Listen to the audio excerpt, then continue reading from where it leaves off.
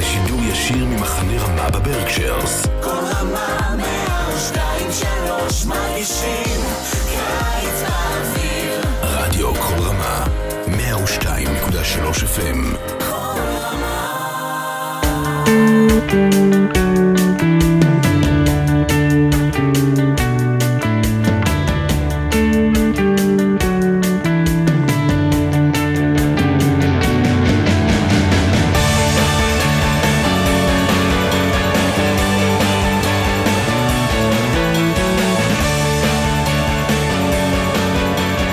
Shalom and welcome to another edition of Parsha Talk.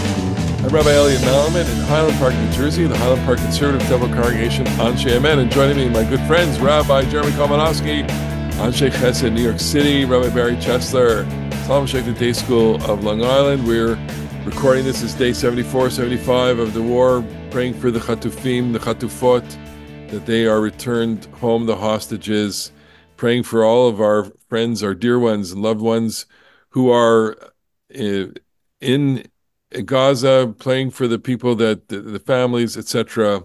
We're thinking of them and constantly thinking about our study in on the split screen. We're also thinking of many of the people that watch us and are devoted to us. We thank you for always turning to Parsha Talk to learn a little bit, to explore, maybe discover things. Couple of shout outs, Rabbi Kalmanofsky. I was so happy that Kate Uziel told me how much you liked the show. So my participation is dedicated to Kate Uziel and Ori and Liam and Cora Ann and Ventura. Beautiful. Thank you for watching and please share your thoughts right on Barry's Facebook page. And we'll like it. Anyway, this week, Parashat Va-yigash. I would be remiss if I didn't say this was an amazing Parsha, because it actually is an amazing Parsha. It's amazing because it has this tremendous emotion to it, the tension that's going to be resolved. Why don't we start out with the first scene in the Parsha? And we have been talking about the development of the characters. Here, Judah is making this, it's one of the longest speeches in the entire Torah. And he's really laying it out before Joseph. He doesn't know that it's Joseph that he's talking to. But when he talks about Benjamin, who is being now a hostage, Joseph is threatening to keep him there forever as a slave. Because last week, Benjamin was framed. So Judah now making every plea. And he's focusing on his father. Why don't we pick it up from verse chapter 44, verse 20. Vayomer el Adoni. We Vanomer el Adoni. Sorry, we said to my master, Yesh lanu av zaken. We have an old father. Yeled's kunim katan, and he has a son of his old age, a little son. Ve'achiv met, his brother is dead. Vayivater hu levado li'imo ve'aviv aivo, and he alone remains of his mother, and his father loves him. It's such a compressed verse and powerful verse. Barry, we were talking about it just before, and how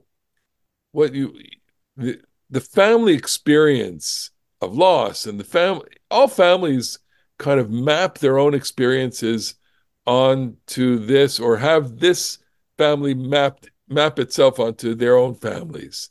And I just reflect. I don't know. Go anywhere with that. So I just want to point something out before I make my comment on the verse, is that in a couple of chapters, we're going to discover that Binyamin the Katan has 10 sons. Yeah, okay. Which is more sons than any of his brothers. With funny names. Well, that's another story altogether. But this idea of Binyamin the Katan needs to be unraveled a little bit, because it's not even clear that the Torah knows what it's talking about here.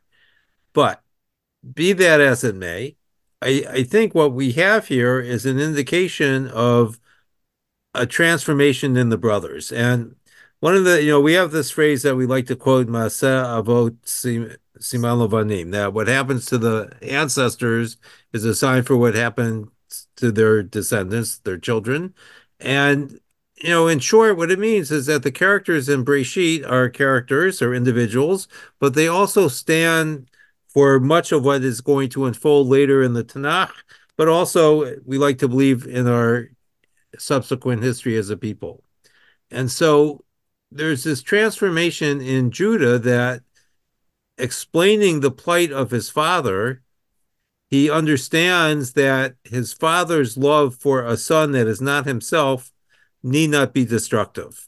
Because the last indication that Jacob loved a child was Yosef, and consequently he gave him the Katon Pasim, the coat of many colors, and that set in motion the tragedy of the previous week's Parsha, or 2 weeks ago.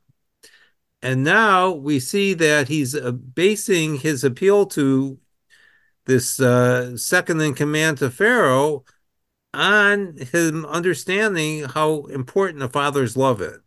And it's, of course, for us wonderfully ironic because it has to resonate with Joseph that his father also loved Joseph. So where I have trouble in this verse is the notion how they present their father. He starts out by saying Yesh lanu av zaken. We have an old father, and then there's a subtle shift, which is Aviv Ahivo. His father loves him. Now you can get by with that, right?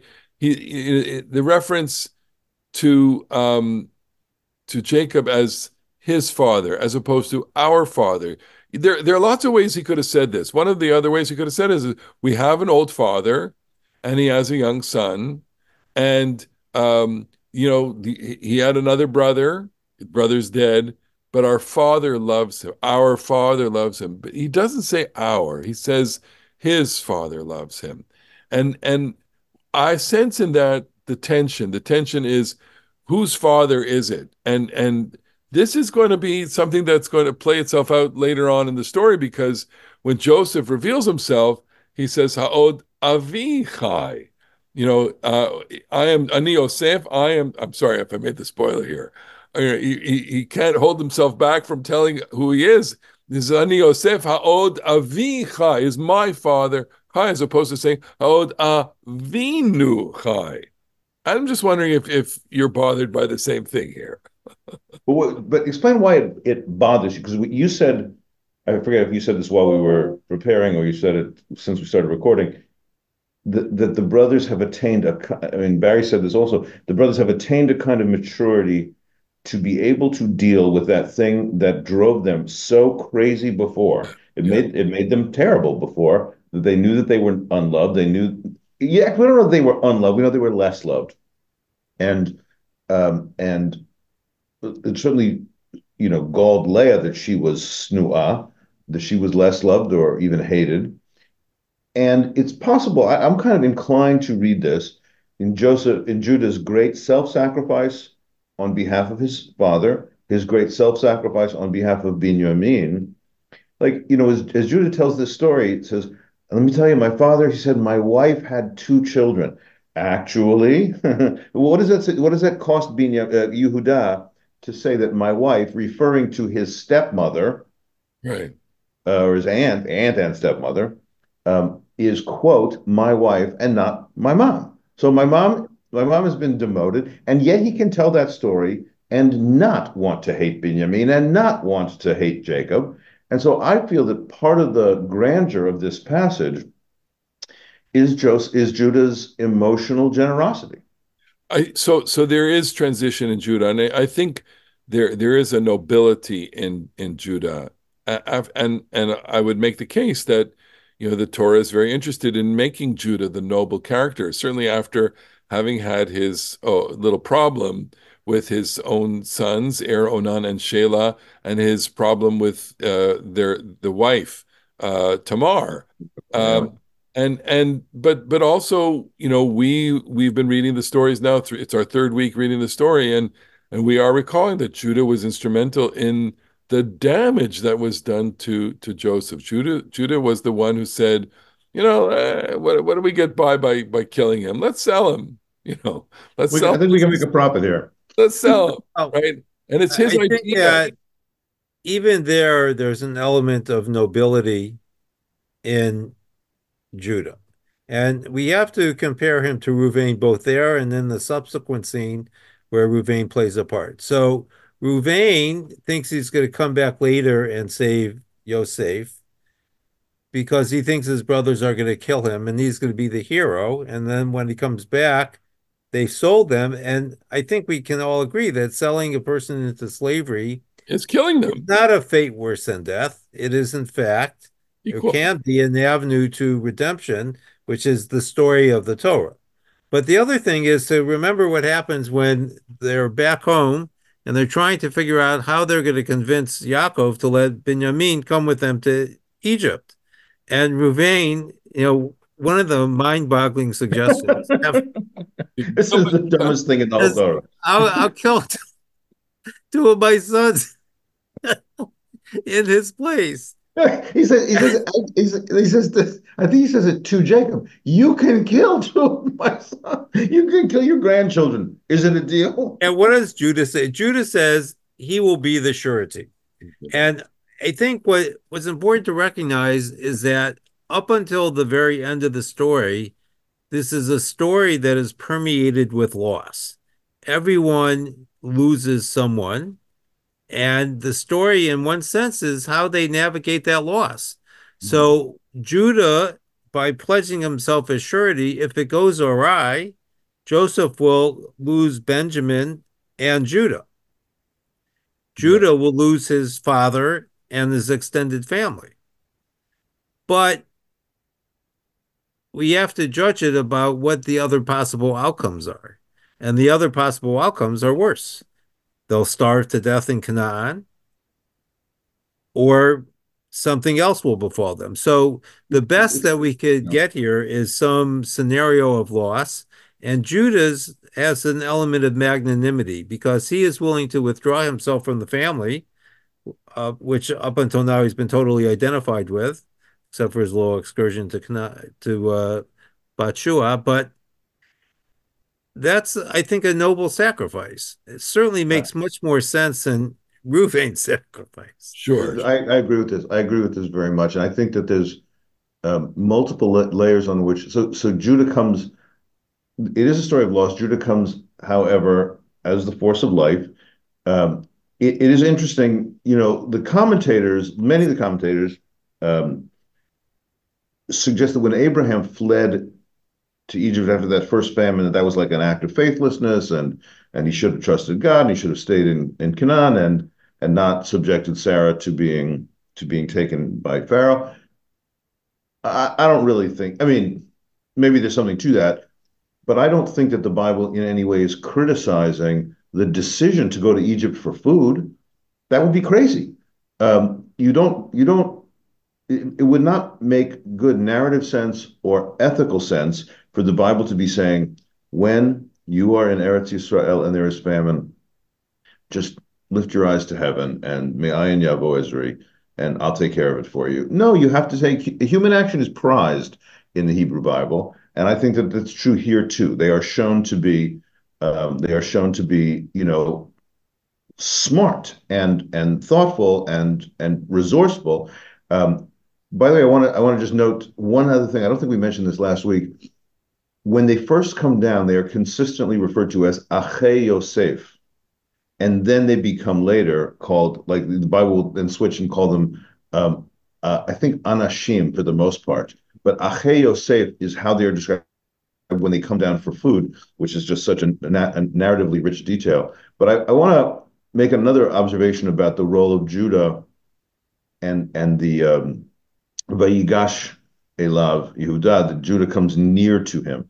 So Nachmanides, my favorite commentator, the Ramban, who is, among other of the famous things about the Ramban, is that in the 13th century, he's the first writer whose Kabbalistic allusions in his Torah commentary, like plays a huge role in popularizing Kabbalah. It's quite ironic because he repeatedly says, "I can't tell you anything about this. This is secret lore," and in point of fact, his allusions are incredibly hard to decipher, and he's really revealing one tefach and covering three more, but he effectively tells you that there is a Kabbalistic dimension, and he says one of his phrases with respect to Kabbalah is Hakatuv Yagid betachtonim v'yirmoz be'elyonim.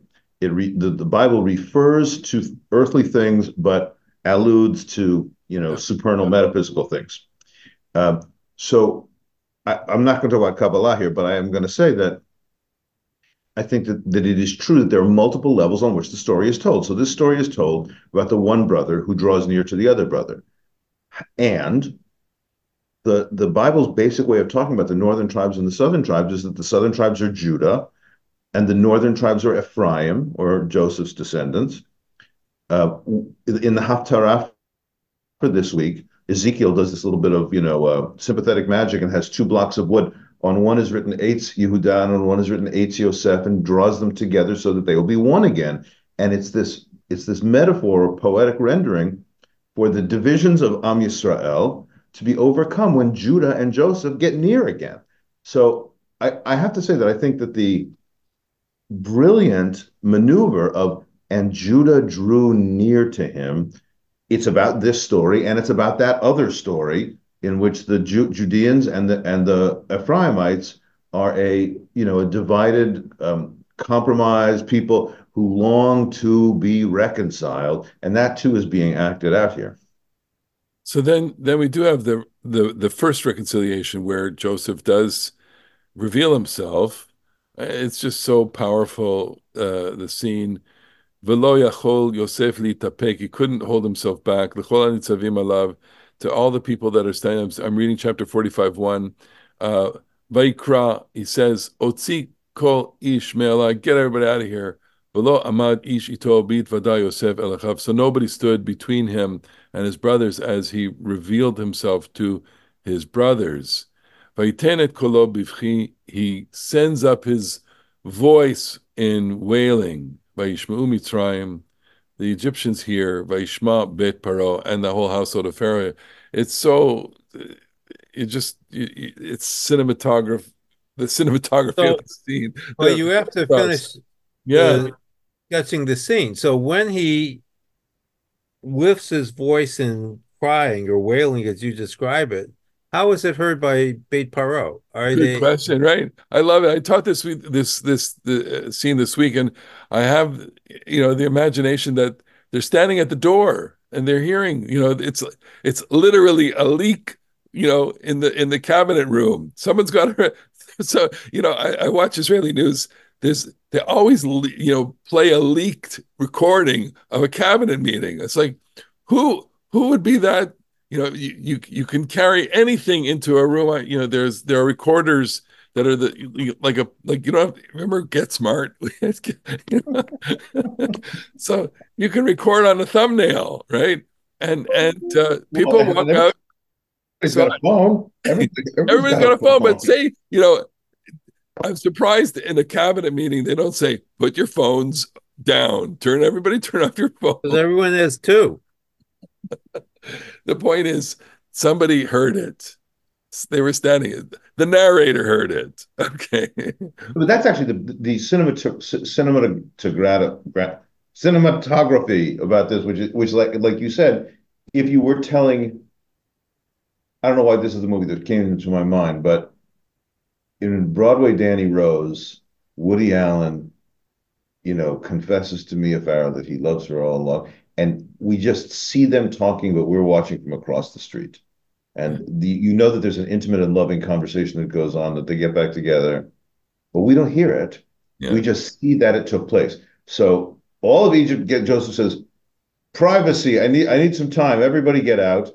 And then they hear wailing. Many years ago when I was young, this was when I was in college, actually, when I was before I went to rabbinical school, I wanted to be a newspaper writer. And in the summer of 1986, I was in Nashville, Tennessee. It was an internship. It was way cool. I got to do a lot of fun stuff. And one thing I always remember is there was a horrific death of a child, and I was outside the room when the doctors told her family that the child died, and the wailing was I can still hear it. It's unforgettable. So it's interesting, though, that the wailing, of course, is a sound without words.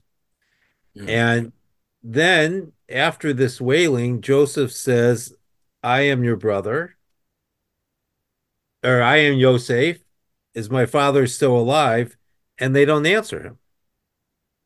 So there's silence. They're too stunned. Well, actually, it says Nipalu. They're like visibly shaken, I think, is the way we're supposed to understand it. Not clear again whether it's positive or negative valence to this word Nipalu. And then he goes on to talk some more. And so the two most dramatic parts of this scene are expressive without words. It's the wailing and then the unanswered question. Yes. Unanswered question, the silence, their silence. The brothers. Yeah. Okay. You said before that like Shlomo Carlebach turned into a song, Ora Avinu Chai. Yes. He read the Bible pretty well. And yet it's unless it comes later in the story as Od Avinu Chai, but it says Ha'od Avi Chai, is my father alive? And in the my versus our, the first person, the singular first person versus the plural first person is pretty interesting. Well, isn't there? I mean, we're going to advance to next week's parsha where Yaakov dies, but it doesn't say Vayama. It says Vayigva Vayasef El Amav. It never uses the verb met with Yaakov, and Rashi comments there Yaakov lo met, and I think that's where Carlebach got Od Avinu Chai. But even here, it's Od Avinu Chai. It's a good hook for that. Well, let's then go to the next shocking moment in the story when the brothers tell Jacob that he's still alive, and that's chapter 45, verse 26. Vayagidu lo lemor. They tell him, Od Yosef Chai, v'chi hu moshel b'chol eretz Mitzrayim, and that he is the ruler over all of Egypt. By the way, I got two things to tell you. First of all, he's alive. Second of all, he's the king. Vayafog libo ki lo hemin lahem, and so that word vayafog libo, it means his heart stopped, and there is this phenomenon of a kind of cardiac arrest when you are shocked, and I once asked a cardiologist this, is that possible? And they said, yeah, it's possible. You can get shocking news and have a kind of there's a cardiological term for this, not cardiac arrest, but it's a different kind of anyway. I think it's cardiac detention. It's not administrative detention without charge. By the way, our listeners might be interested to know that when we talk about a ceasefire, it's hafsakat esh. When we talk about a pause, it's a hafuga. Fuga, right? Which is this word, which is so his heart, like as you were saying, his heart just stopped. Just pause, right? Skip the beat. Skip the beat. So what do you make of the next four words? Kilo ha'amin lahem. Yeah, he didn't believe them. Well, is it he didn't believe them or he didn't trust it? So, well, he couldn't believe it. Maybe it's just you have this confusion often between belief and trust. And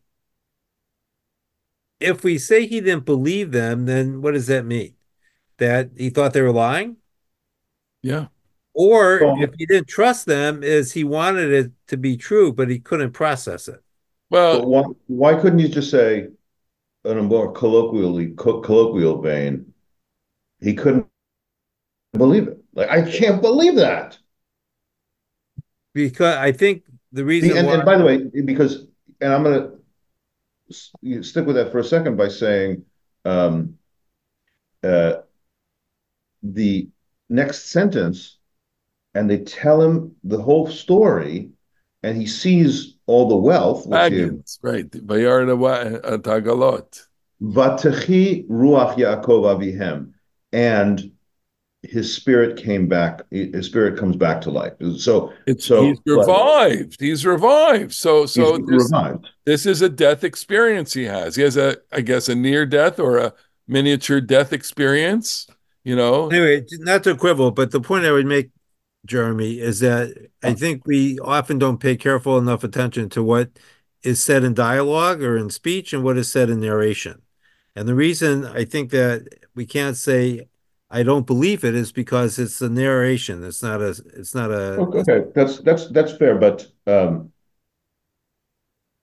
I think I could turn it into a third person thing and say he just couldn't process this totally unprocessable information, and he went into shock. I mean, just yesterday, by the way, I was at a shiva house for somebody who lost his mother. She was 92. She was Israeli from the old days. I've been in the United States a long time, but that woman, the 92-year-old woman, had lost her son some years ago, who was in his 50s at that time, and my member related that when he had to tell his mother that her other son had died, she like freaked out and kind of flailed about and then immediately passed out. And you can totally see how this is the experience so many families are going through. In Israel, they say habsora hamara mikol, the piece of news that is more bitter than all. And the novelist Debbie Grossman. Debbie Grossman, Isha, what is it? Rasami Bsora, right? The name of his novel. It's a novel based on the whole idea that she doesn't want to hear the news, the piece of information, the knock on the door. It's not that she doesn't want to hear the news, that if she doesn't hear the news, it can't be true. Okay. So therefore, again, what are we doing with information here? And he receives the information. It's always very, interesting to note that the brothers are not super sensitive. They don't say, sit down. They don't say, we have something to tell you. Although in the play, it's father, we have something to tell you, but that's when he's dead, right? But here he's saying to him he's alive, and they don't prepare him. And then the continuation verse also is a little bit puzzling. It concludes Elcha ve'erenu b'terem amut. So I think I'll go down to Egypt and see him before I die. So Jacob is kind of obsessed with death. Yes. Can't quite get beyond it. And maybe that's what's going to give the punch to the later comment when he meets Pharaoh and says, I'm not going to live as long as my father or grandfather. All right. So we have a couple of minutes left. So let's do the very next scene where God speaks to Jacob at night and says, Yaakov is chapter 46, verse 2. And he says, Hineni, and here I am. God says, Anochi el Elohei avicha, I am the God of your father. Al tira merda Mitzrayim, don't be afraid of going down to Egypt. Ki legoy gadol asim chasham, I will make you a great nation there. Anochi ered imcha, I will go down with you to Egypt, Mitzrayim. Va'anochi a'alcha gamalo, I will go up with you, yes. V'Yosef yashit yado aleinecha, and Joseph will place his hands on your eyes. And we are troubled by that phrase in some way because it's kind of euphemistic, and I think most commentators do say that this is a reference for his death, and it would follow what you're saying, Barry, which is that this is just an affirmation of what Jacob has always been thinking. Don't worry, Jacob, you're going to die. You're going to die. You're going to die in Egypt, and that's that. You are. Although I think this is why it's important that God identifies himself as the God of Isaac, because that God told Isaac you can't leave the land, and now he's giving permission to Jacob to leave the land. The reason why it's important is because we might leave with the sense that there's a great deal of self-interest in what Jacob is doing. He's going to see his son, but in fact, it's part of the destiny of the people unfolding as well. Right, but it's still a question as to when they're going to come up and how they're going to come up. And I will make you a great nation, but he doesn't disclose to Jacob that your children, that great nation, is going to be enslaved there. And this is like what I said about the typological reading of the Maaseh Avot Siman Lebanim, the typological reading that stories about the ancestors are to be read on multiple dimensions, including as major symbolic statements about the descendants. And so we know, because we've already, it's impossible that any Jew who's inherited the Torah already knows the Torah. So it's not the first time you ever read it. If you could ever be that person who discovers it for the first time, but it's not true for any of us. By the time we read it, we already know what's happening. And Jacob and Joseph both are symbolic. The symbolic import is we go into exile, we come out stronger. I will make you a great nation there. We are going to hear the Arami Oved Avi passage from Deuteronomy that is used in the Haggadah. We know that this journey is going to be extremely difficult. It will include oppression, it will include slavery, and it will include redemption. And so when God says that, don't be afraid to go down to Egypt. We'll put aside the fact that Isaac was a different case, but I think any Jew hears, or I think the Bible intends that any Jew will hear this and say, don't be afraid to go down to Egypt. This is our fate, but we're coming back out. So there also seems to be a disconnect here that we might address for a moment. And that is, Abraham has already been told that his descendants will be slaves for 400 years. Does he just keep that little tidbit to himself? Or does that become part of the family lore? And that we would think he might pass on to Isaac and Jacob. Or, do we really see Abraham, Isaac, and Jacob as three almost lonely individuals? And discreet, yes.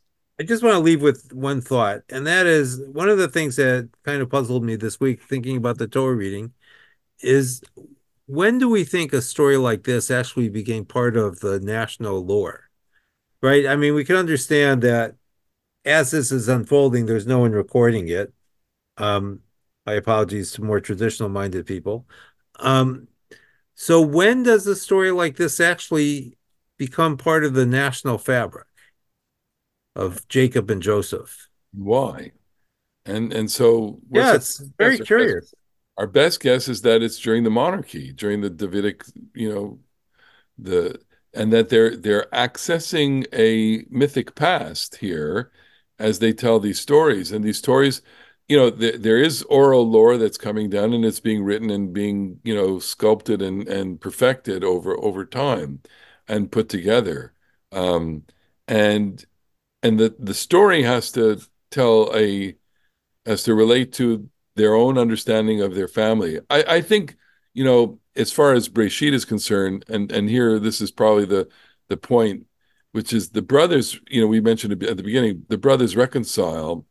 Breshit is working that problem throughout, from Cain and Hevel on. And finally, by the end of Breshit, we do get the sense that, within a family, brothers, siblings can get along. And that's going to be crucial for the life of the people. It's crucial for the life of our people today. One of the things that we are living through is the whole tension of achidut versus achdut. Are we all our own little islands, or can we be one nation? So here we are, in a moment of goral, fateful moment of a people, and we are demonstrating, of course, some, certainly quite a lot of achdut. But if you just kind of closed your eyes and blinked back, 3 months ago, we were very un-achdut as a and so the hope that Breshit gives us at the end is that these brothers come together, that it is portraying a family that with all its fractiousness can come together, and that's quite hopeful, I think. That's a good way to call it. That's it. Well, we have other things. There are lots of other things in this amazing parsha, but we've we've come to the conclusion of our time together, and we're only going to be left with one more parsha in Breshit. Always difficult to get to the end, but sweet to know that we have people watching and listening, and we thank them, and we hope that this gives us a lot to think about during these very challenging days for Am Yisrael. We pray for Am Yisrael. We pray for the Chatufim, the Chatufot, and we pray for everyone that there's strength to endure difficult weeks that we've had, and maybe, and of course, challenging weeks ahead.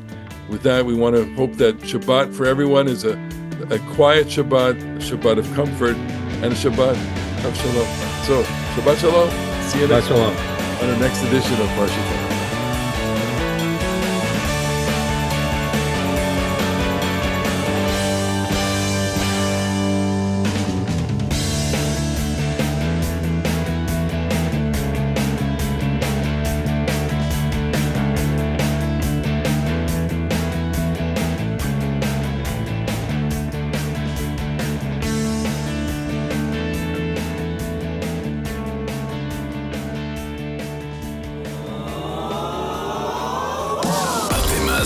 לשידור ישיר ממחנה רמה בברקשיירס. כל רמה 102.3 מרגישים קיץ באוויר. רדיו כל רמה 102.3 FM.